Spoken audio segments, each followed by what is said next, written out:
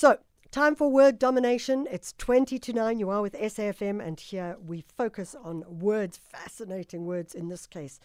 It reads like fiction in many ways, but this is absolutely not fiction. The book is called Nuclear, Inside South Africa's Secret Deal, and it's written by the journalist Karyn Maughan and former National Treasury worker Kirsten Pearson. If you read the dust cover, essentially what it talks to is the fact that shortly after Jacob Zuma received treatment in Moscow for alleged poisoning, he signed off on a massive, far-reaching and unlawful nuclear power deal with Russia. Had the deal gone through, it would have devastated the South African economy. And we'll talk about what that devastation could have been, because it is quite clearly laid out in the book as well. On the line, we have one of the authors, Karyn Maughan. Karyn, thank you so much for joining us. Thanks for having me, Michelle. So, Karyn, the process of research in this must have been fascinating. I mean, as you read through, you managed to get some surprising interviews, notably Tina Joemat-Pettersson, who was the Minister of Energy at part of the time, former President Jacob Zuma's wife, Nompumelelo Ntuli Zuma. I mean, that takes you on a very strange journey indeed. And of course, there's a lot of information which I assume is contained in the transcripts of the Zondo Commission. That process of research, how long does it take, and how do you get an interview with someone like the former Minister of Energy in a narrative like this? You know, I think the thing was we took about 3 years to write this book. Yeah. And a huge chunk of that, Michelle, was the research. Because, you know, the nuclear deal had been something that had loomed so large on South Africa's kind of news landscape. But it was always as this kind of threat, you know, that we were going to engage in a nuclear deal. It was sort of shrouded in secrecy. There would be very, you know, excellent journalism by particularly the Mail and Guardian that would simply be denied, and then it would be buried for a few months and resurge. And then, of course, when Nhlanhla Nene was fired so unceremoniously and then replaced for 4 days with the weekend special, Des Van Rooyen, that was when, you know, there was a huge contention that potentially his removal was linked to the nuclear deal. And now, as you point out, thanks to the excellent work of the Zondo Commission, we have a real insight into how that happened, and that the reasons given by the former president at the time for Nene's shock dismissal were entirely false. So, but it was very important for us to really get into what had happened, to read the court papers, like over 2,000 pages, to go into the procurement data, to go into the reports, and to really feel at the end of it that we had a grasp on, in some sense, what had happened in the procurement process or the pre-procurement process, because obviously we never actually went into full-scale procurement of nuclear. And I think that, I mean, I'd spoken to Tina Joemat-Pettersson right at the beginning, and she said to me, listen, just get the documentation, and then once you have it, you know, potentially I will talk to you. But she said there's a paper trail, and you need to follow the paper trail. And once we did that, and we could have sort of see like her role in the whole thing, she willingly did the interview. And I think also the fact that I was able to speak to former President Zuma right in the beginning. I think it was March 2019. That was also very helpful, because it solidified the fact that, in fact, yes, he outspokenly said, I was completely remain committed to the idea that a nuclear deal with Russia would have solved our energy crisis, and he believes that we wouldn't be in the situation that we are in now power-wise had we done that. Of course, a lot of experts and a lot of what we uncovered in the book would suggest wildly to the contrary. And we'll talk about that in a moment. You know, one of the things I thought, Karyn, as I was reading the book, was there's this idea of how we join the dots. And I had not realized how many of the dots are joined. And I'm sure many South Africans who won't have gone through the transcripts of the Zondo Commission or those reports, and understandably, given how many pages there is an ecosystem that was, one could maybe call it an ecosystem of corruption, but certainly it's an ecosystem where nuclear was one of the major dots that joined to so many other issues with regards to the whistleblowers that we have spoken to here on the show, etc. And I was really intrigued, as maybe a nice word. I mean, horrified would be another one. But that ecosystem and that joining of the dots, you start to realize what a powerful weave of dis and misinformation was going on. That's such a perceptive comment, and I really love that you've put it in that way, because I think that you've gotten to the heart of what we try to do. Because the nuclear project was the ultimate act of attempted state capture. Because in many respects, had it gone through, in circumstances where there were real question marks over the funding, and it was very much suggested that Russia would be funding the build. We would be dependent.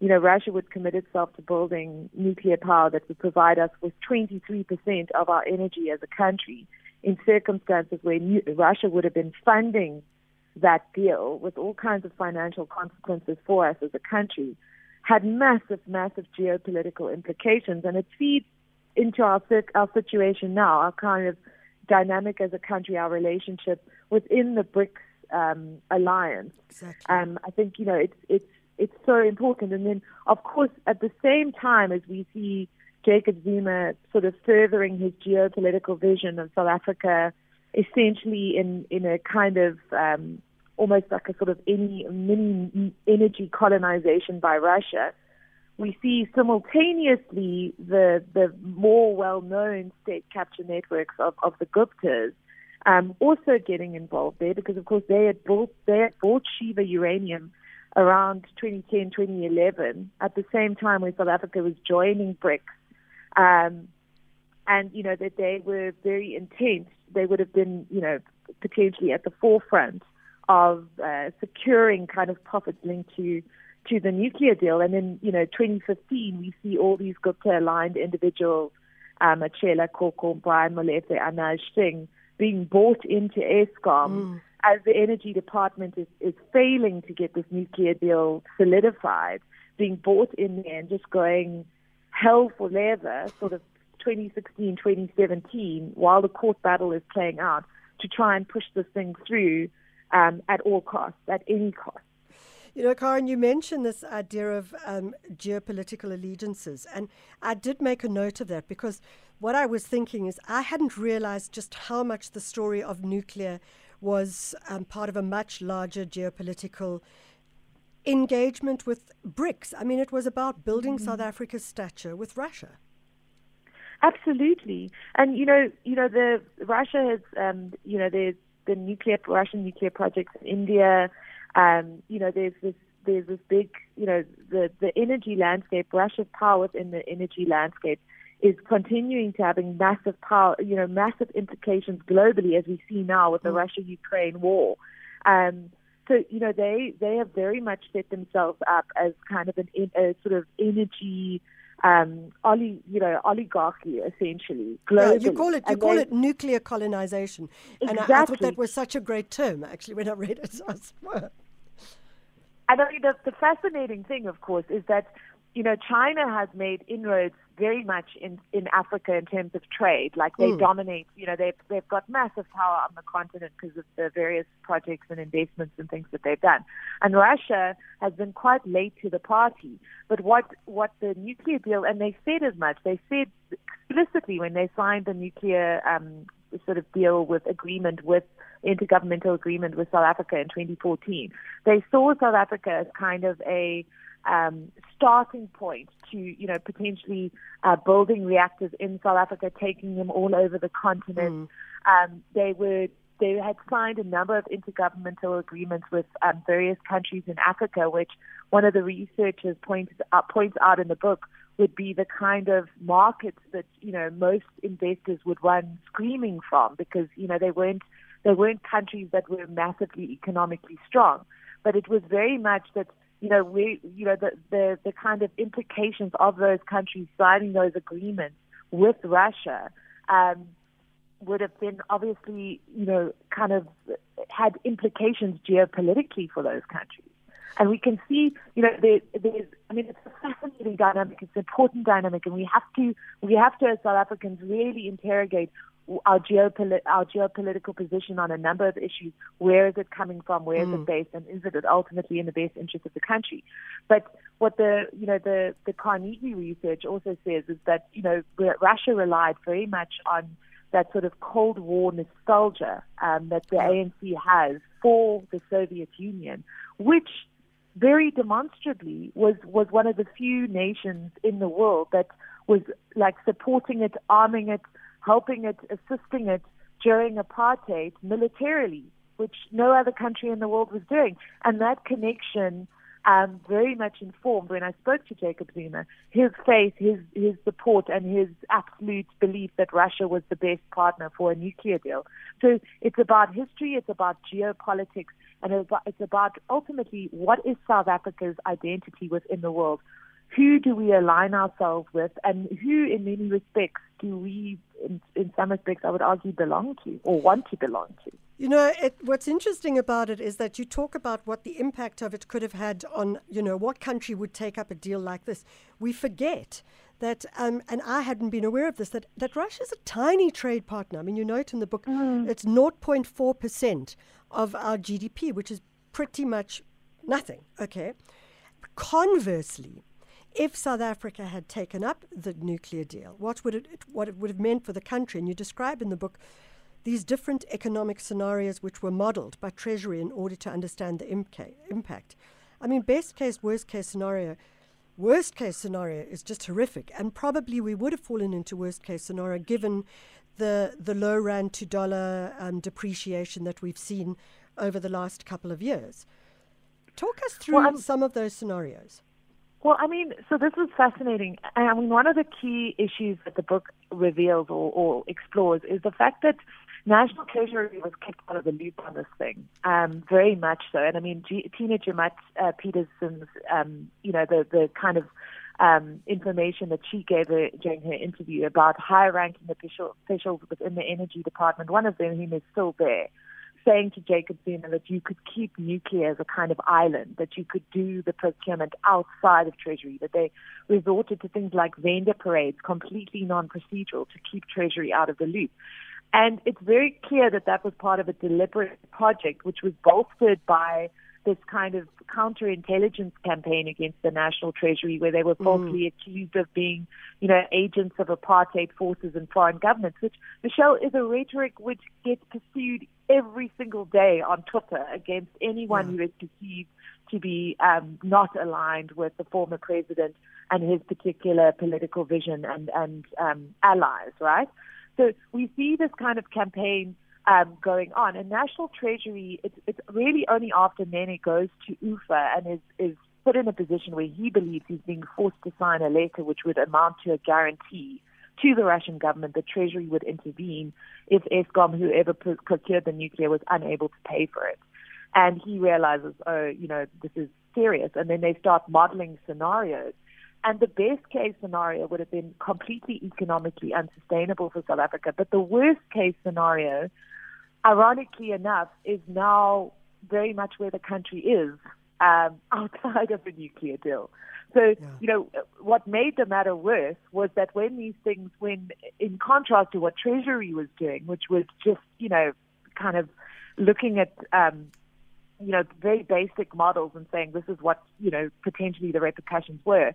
The subcommittee that Jacob Zuma was heading was putting out information that, we could have several trillion rand profits on the nuclear deal if we invested it in it over 60 years, but deliberately saying, for example, that the rand dollar exchange was $1 to 10 rand, when in fact it was 1 to 40. So 40%. There was massive radical misrepresentation. Yes.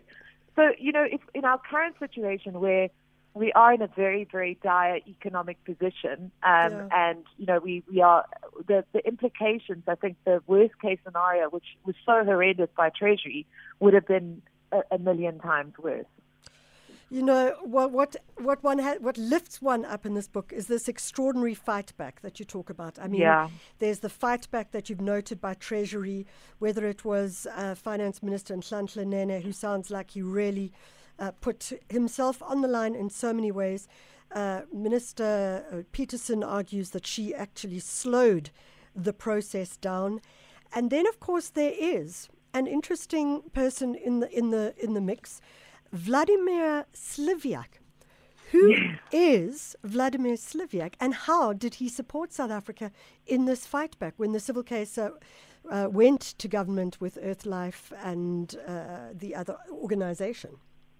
He is this very, very interesting Russian environmental activist who had managed to get a copy of the agreement and had been engaging with environmental activists in South Africa, and was able to provide them with a copy of the agreement so that they could have it and then bring about legal action. And he was one of the most amazing interviews. We spoke to him, I think, two or three times, but massively insightful in terms of saying, that this was not a deal that Russia should have, for Russian people, they would have been very, very distressed by this, because it would have been potentially funded by government, a sort of equivalent in some respects of the PIC, there was and sort of government pensions, this was a completely, distressing aspect of this. But I think the people who, his work was the alignment between Russian activists and South African activists was profound, and it has huge implications. But whenever I say to people saying, "Oh, I feel so overwhelmed. What can we do? This is such a mess." Blah blah blah blah blah. I always remind them that the nuclear deal was actually stopped while people put up the boundaries. They fought. They held the line. It was stopped by two middle-aged women and very, very smart litigation in the Western Cape High Court that was argued by David Unterhalter. These desperately people who were just, both of them with a background in the anti-apartheid struggle, women who just said, no, we're not going to let what happened in the arms deal happen to South Africa now. We're going to stop this procurement before it even starts. And they bring this litigation that tackles the intergovernmental agreement with Russia, proves that it's unlawful, shuts down all the other intergovernmental agreements signed over the years that Jim Peterson was trying to table before Parliament, stops them from, declares unlawful the Section 34 determination that would have allowed Eskom to procure energy. And as a result, shuts down the process that the Gupta-aligned individuals within Eskom were pushing for at the time to get requests for information that would have flowed forward into a potential nuclear procurement process. So that for me, and against threats, robberies, there's internet being hacked, all kinds of other things, these women just persisted, and they essentially saved our country. You know what's really crazy, though, and we don't have much time left, but one of the things, right in the beginning of the book, you talk about the issue of poisoning. So the story of Nompumelelo Ntuli Zuma, former President Zuma's wife at the time, and how she was accused under terrible circumstances of poisoning the president. Then what starts to become clear is that actually, the way this was thought through, that actually this was done in order for him to get to Russia to talk about, to go because he was purportedly poisoned. It's actually a movie. And I'm so glad you raised this, because for me, there's kind of almost unbelievable aspect to the poisoning, the poisoning dimension of this whole nuclear deal, because it foreshadowed, he got treatment in Russia, and I think within 13 days, less than 2 weeks, the intergovernmental agreement with Russia was signed, in circumstances where it becomes apparent through the research that we were able to do and interviews that we did with her, that he believed that he was being poisoned by, American intelligence agencies, the CIA.